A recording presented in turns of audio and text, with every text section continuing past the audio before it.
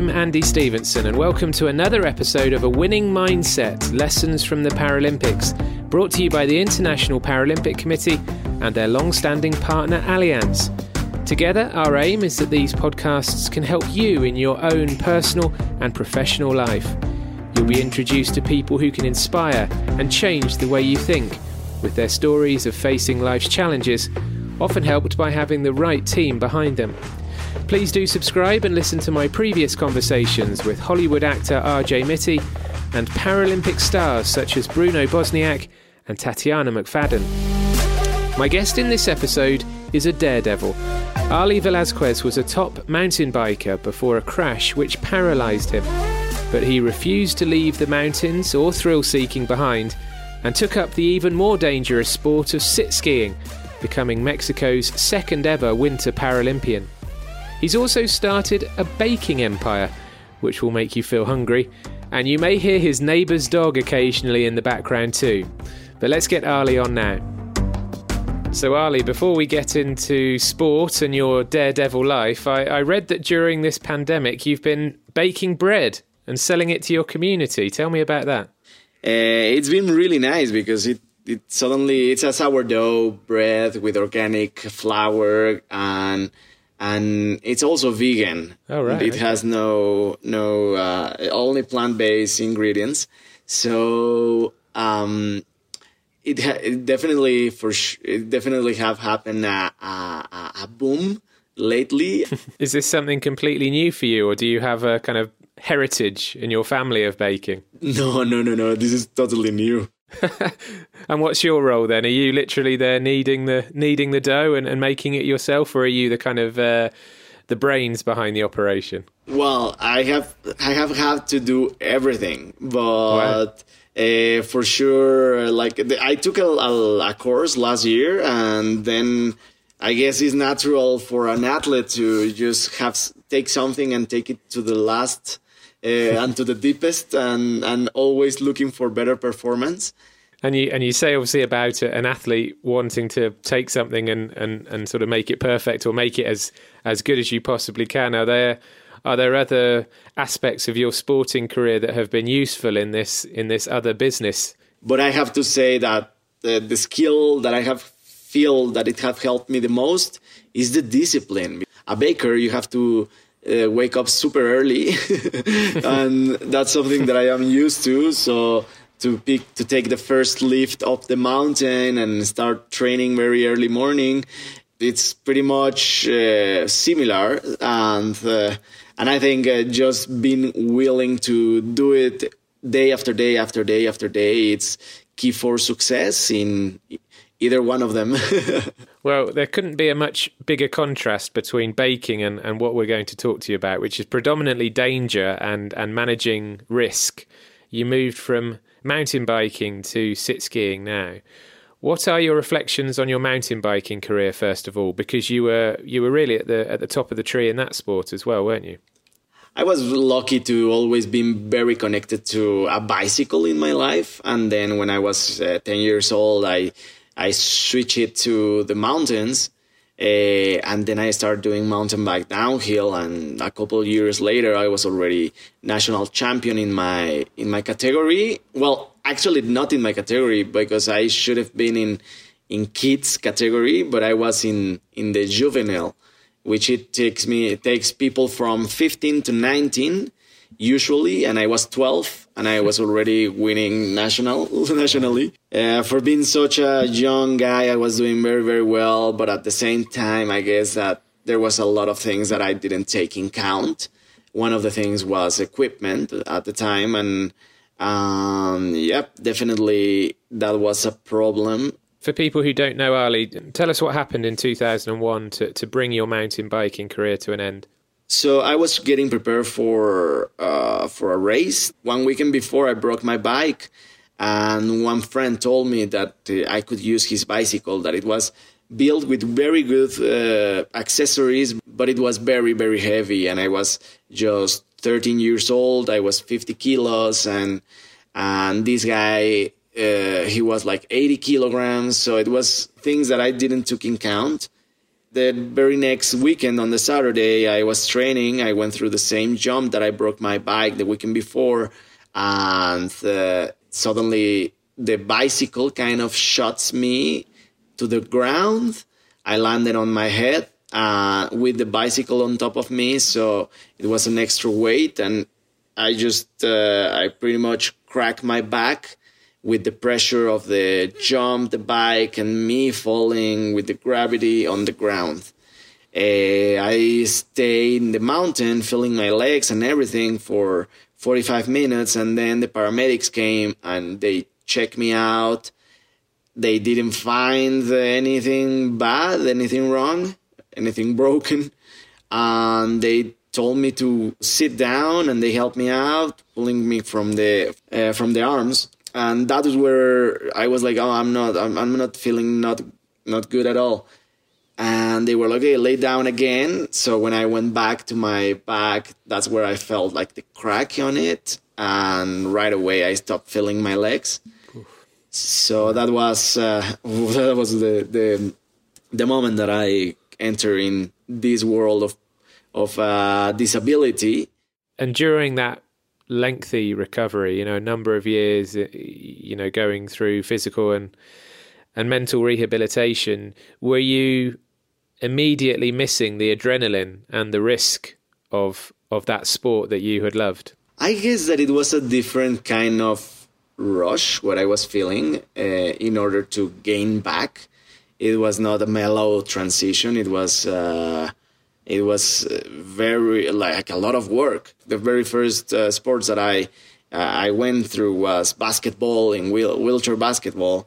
And for example, just to be able to be in a wheelchair, that it was a little faster than the one that I use regularly, and the turns were like super sharp, and I was fighting with other athletes in order to get the ball, and that adrenaline definitely kind of put me in a different mindset that I was missing for sure.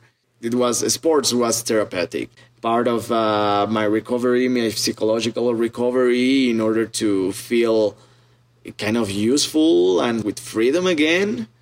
But to be honest, it was like, okay, coming from mountain bike downhill with drops and roots and jumps, and I felt like a little like trapped. This is not what I'm used to.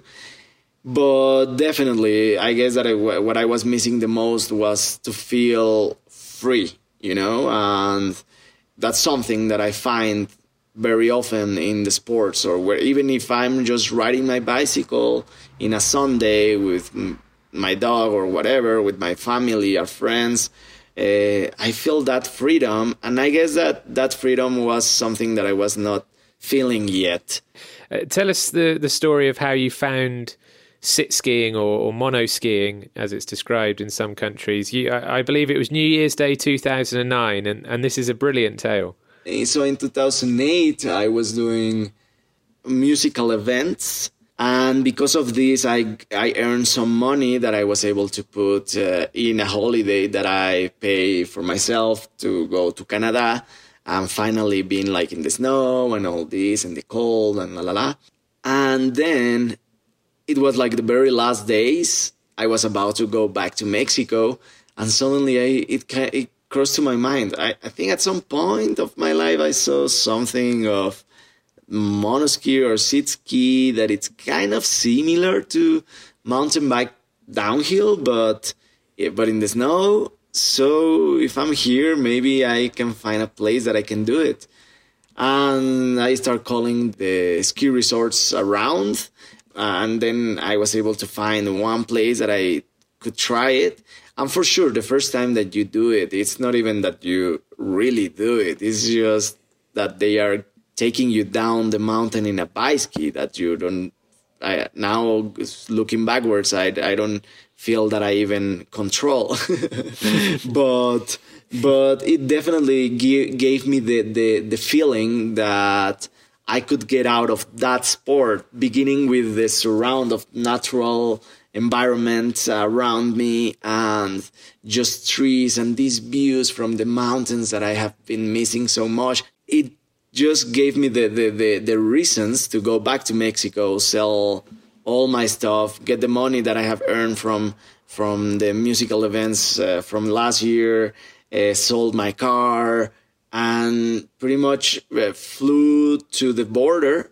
I bought a very old SUV. It was very expensive to have a GPS back in the day. So it was just with my sheets of directions in order to drive 14 hours from the border until Park City. And that's how my career started. They asked me if I knew already how to sit ski, and I was like, yeah, I did it.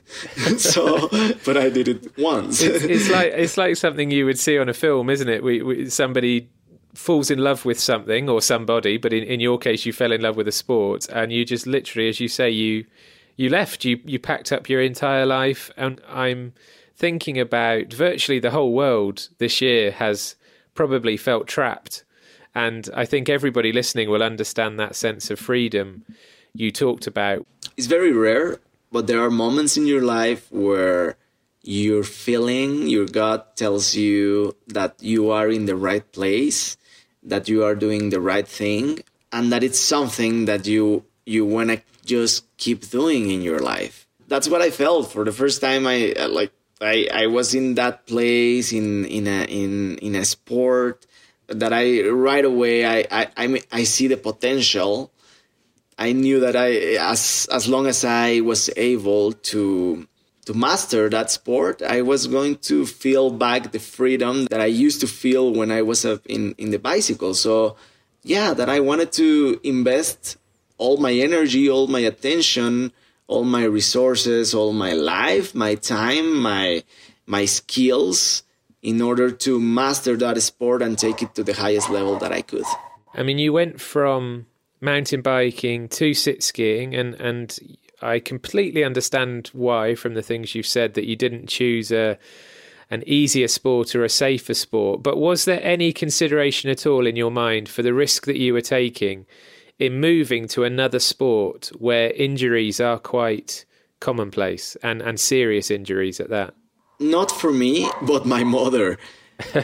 She told me that in her words, it was, Arly, I cannot let you go. My intuitions tell me that I don't want to live I don't want to live exactly something that we already lived. It was very hard for the whole family that you had an accident that put you in with a disability. And I don't want to go through that again. But for me, it was something makes sense, and I was not willing to let that go, just because of fear. I was not ready to live my dream, just because of something that I lived in the past, and that it was definitely a situation that it could happen again. But I don't know, there was a very strong force pulling me and just giving me certainty that was the path that I wanted to go.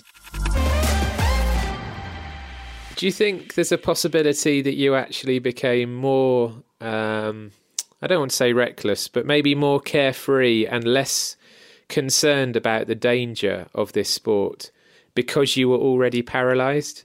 With the disability that I already have, I face a lot of limitations. So the last thing that I want is to be even more limited than what I'm already. For some ways, I know limitations are always in your head, but in one way or another, you do need your physical abilities in order to, for example, travel with 6 bags and your monoski and your wheelchair, and this on an airport to another country, right? So just the fact that, I don't know, for example, if I break a shoulder, that luckily it never happened in 12 years, I know that I'm going to be facing even harder situation for myself. So it's a very thin line, the limit. I always try to be within the limit, and of course I have had so many crashes, But, one of the things that I have worked hard is to be like as strong as I possibly can in order to hold the crashes. That's kind of a normal thing that we face in this sport. But at the same time, for example, I try to avoid the jumps, like it is speed, or if it's a jump, or if it's a steepness of a mountain. I think I have been calculating the risk all the time in order to be safe, because I have been always looking into the progress, baby steps, going a little bigger. How do you calculate the risk, though? Well, of course, we are in a sport that is with a lot of variables all the time. It's very hard to be calculating, but the only thing that you can do is lots of hours of training to try different things. And yeah, like in Sochi, I had a very, very hard crash. Yes, Arly, if you don't mind, let's relive that crash now.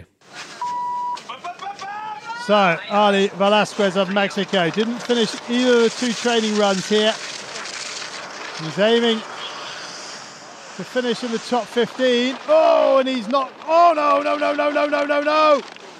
Another big crash. Oh, dear. As he's flipped down the piste. You can absolutely hear the fear and the concern in the commentator's voice there as he's watching you just topple down the mountain, head over heels, just tumbling. How do you begin to recover from a crash like that, both physically and mentally? Well, I went through a very hard surgery after the crash of Sochi. I didn't notice at the time, but then later on the summer, I had to go through surgery because of that crash.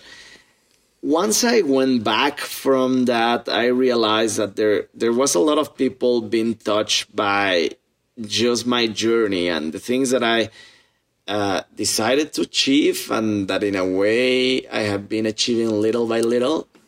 And there was people who kind of support me back me up with this journey. Yeah.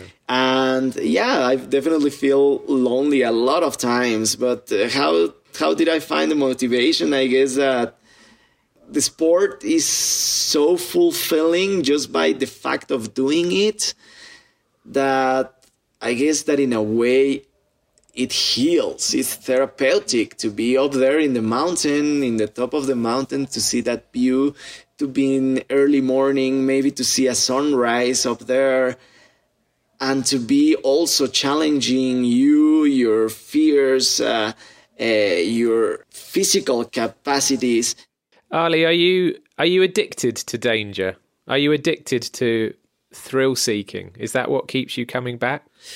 I guess that in a way I am, but I don't see it as risk. I see that when I am in the mountain and I have a sit ski on a sit ski, I just feel the most free. And you go down the mountain in a perfect day with a groom, with a very nice condition of snow. Man, to be that feel of freedom, I cannot find another place that I can find that. You are not using a motor, you are using the gravity and a tool that are creating massive speed, but in a controlled way. And I think to bet that feeling is just very hard. I don't know, maybe that was something that I was also feeling in downhill mountain bike. And once you feel it in another place, but I can still do it, it's like, it could be addictive, I guess. Is there anything actually that genuinely does scare you? Is there something either in sport or away from sport that you would look at and go, actually, do you know what? I calculate that risk as being too much. We face fear very often. Well, at least me. Maybe not my friends racers, but but me, when I'm in, like, I remember right now, I was in Austria, and it was such an intimidating, a threatening mountain because it was so steep, and the condition of the snow, it was so icy. I mean, that scares, but you are there. You have to do it. You have to perform. So you have to just make it happen. You have to get action regardless. You are like super scared. Yeah. And so I guess that once you are up there, you know, like maybe things that might scare you, like, yeah, like invest a lot of your resources into a dream or something like that. You take perspective and it's like, even if it doesn't work the way you plan it or you dream it, it cannot be so bad. Because we have learned with, I guess, with the accident, with the disability, with sport, that even if bad things happen, there's always a way to reverse that and to just achieve whatever you dream. Do you have a risky attitude to other aspects of your life, or are you actually quite a cautious, safe person when you're not on a mountain? No, I think I have that attitude for everything. It's just a matter of intuition. I think I have developed, thankfully, because of taking decisions that I had no idea. Like, for example, that day that I sold all my stuff and I start my journey for seat skiing, I had no idea of how it was going to end up. So for me, it was a matter of, does it feels right or not? And since it was the thing that it felt right at the moment, and then it gave me a lot of experiences that I feel very, very happy, grateful, and proud of them. Now, it also comes to in other parts of my life that I feel that it's the way that I have to go. If there are people listening who are maybe feeling fearful about making a big step in their life, what advice would you give them? To feel fear is normal. It's very, very normal. We usually feel fear to whatever we don't know, to the unknown. And that's something that I felt. And one time I heard, does it feel like fear or does it feel like emotion? Because sometimes you can also get confused within the two emotions. And I have to say that there's nothing greater that you can have to be motivated in order to achieve big things than having emotion, to be excited about something. And there's a lot of times that you have to act even if you feel fear about something, because there's a lot of things that you can find that you will be so grateful about, that will give you so much knowledge about something once you just decide to step on and go, regardless if you feel fear. And even if that big thing that you want to achieve and it doesn't happen, just by the fact that you act, even you have fear about something, the person that you are now, just by the fact that you act and that moment, is a better person that you were before. So either way, you will win. Just one more question on danger, Arly. This will be a test for you. I know you have a sister, you have a young nephew, Geronimo. If Geronimo came to you and said he was going to be a skier, would you pass on your attitude to Geronimo to say, yep, go out and try it? Or would you be like your own mother was and feel a bit worried and a bit anxious about it? I think I would be like my mentor. One of the most important people in my career, it's Eric Baindirli.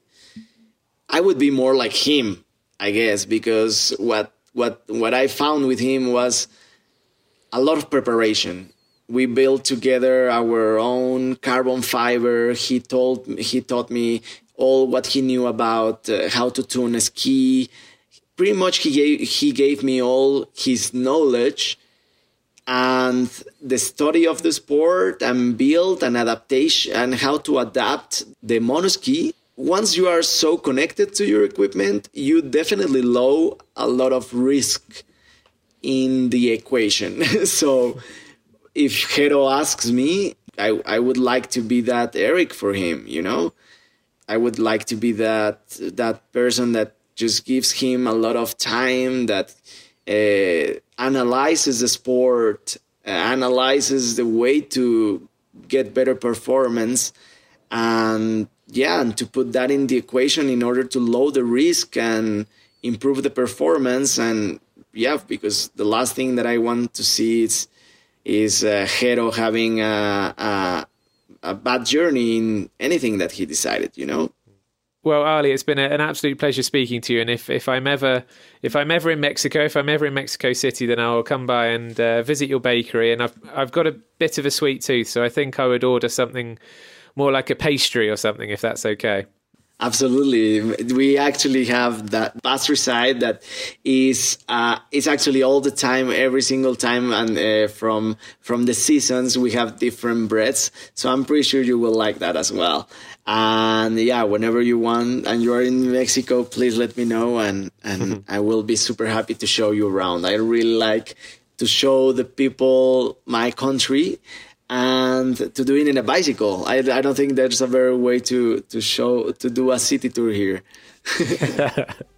Well, thank you very much, Arly. It's been great fun.